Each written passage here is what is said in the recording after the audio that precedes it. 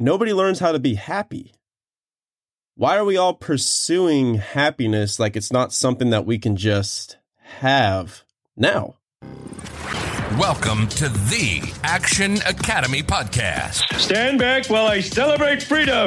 The show where we help you achieve financial independence with the mindsets, methods, and actionable steps from guests who've already earned their freedom. The flags of freedom fly.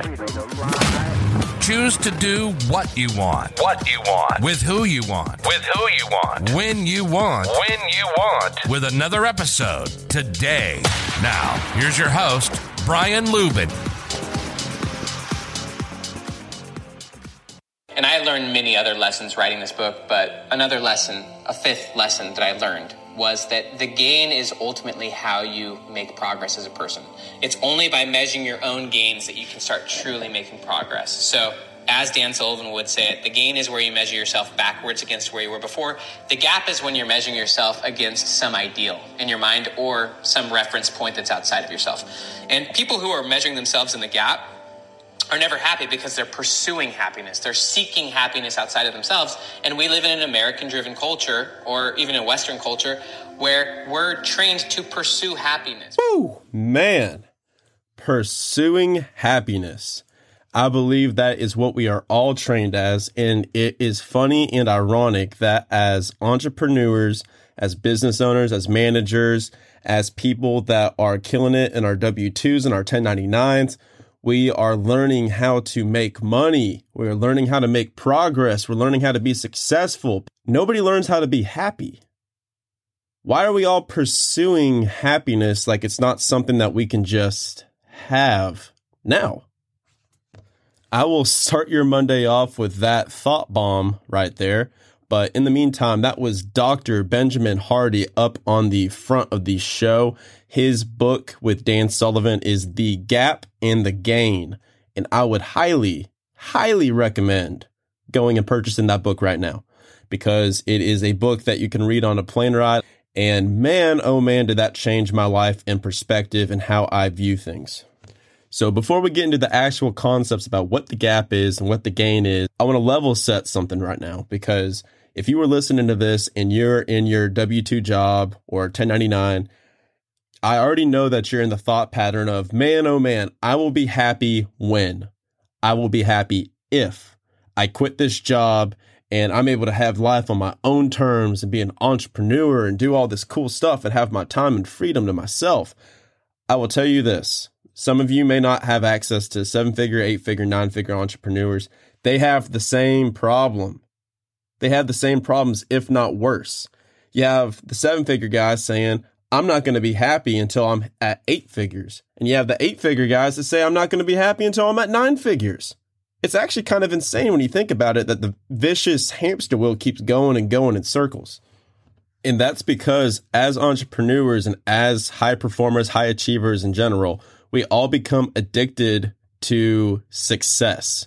So that's an end result, right? So we create these giant goals, we create these giant targets, these big, hairy, audacious goals, and we put everything that we have into attacking them and taking them down. And we get really good at it. There's a lot of books. We talk a lot about goal setting and goal accomplishment on this podcast too. And we all tend to get really good at hitting these goals. So let's say your first goal is hitting $100,000 in income, right? So you work your tail off, you make that first 100,000. What happens? Hey, holy crap, this isn't as cool as I thought. What's next? How do I make 200,000, right? So that is called living in the gap. Living in the gap is where you are at your starting point right now, current state, where you are today, and you have this idea or an ideal of where the end goal is or where the target is, and all you measure in your life, in your day, in your business is how far away you are from that target. So if you weigh 200 pounds, all you're looking at is, I want to weigh 180 pounds and I am 20 pounds overweight. I am 20 pounds overweight. I'm not going to be happy or successful or fulfilled until I reach that end result, that end goal. And while these goals are good to pursue, this is not a knock on goals. We are talking about the process of measurement.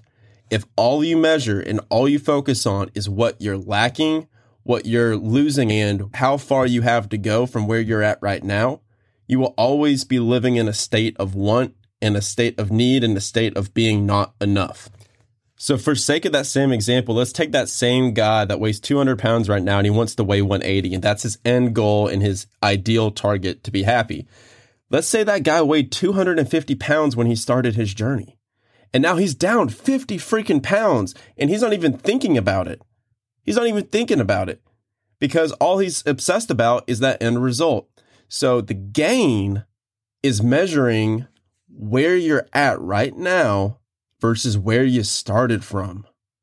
If you just got that first 100,000, great. That's $100,000 more than you started from. You started at zero or started in the negatives even.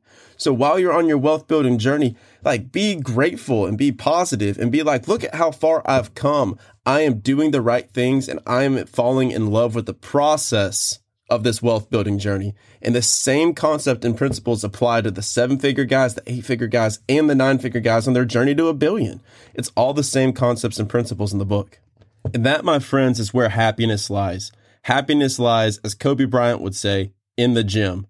Kobe didn't chase championships. Championships came as a result of his love for being in the gym and putting up shots. Fall in love with the process. Fall in love with the grind. Fall in love with the day-to-day activities to where you could put your head on the pillow at night and you could say, damn, I killed it today. I did the things that I needed to do to move the ball forward down the field on this journey of financial independence and freedom. And I did my part today. And just stack those days in a row. And then all of a sudden you will find yourself in a state of perpetual happiness that, guess what? Unironically will get you to your end result faster because now you're operating in Tony terms in a peak state.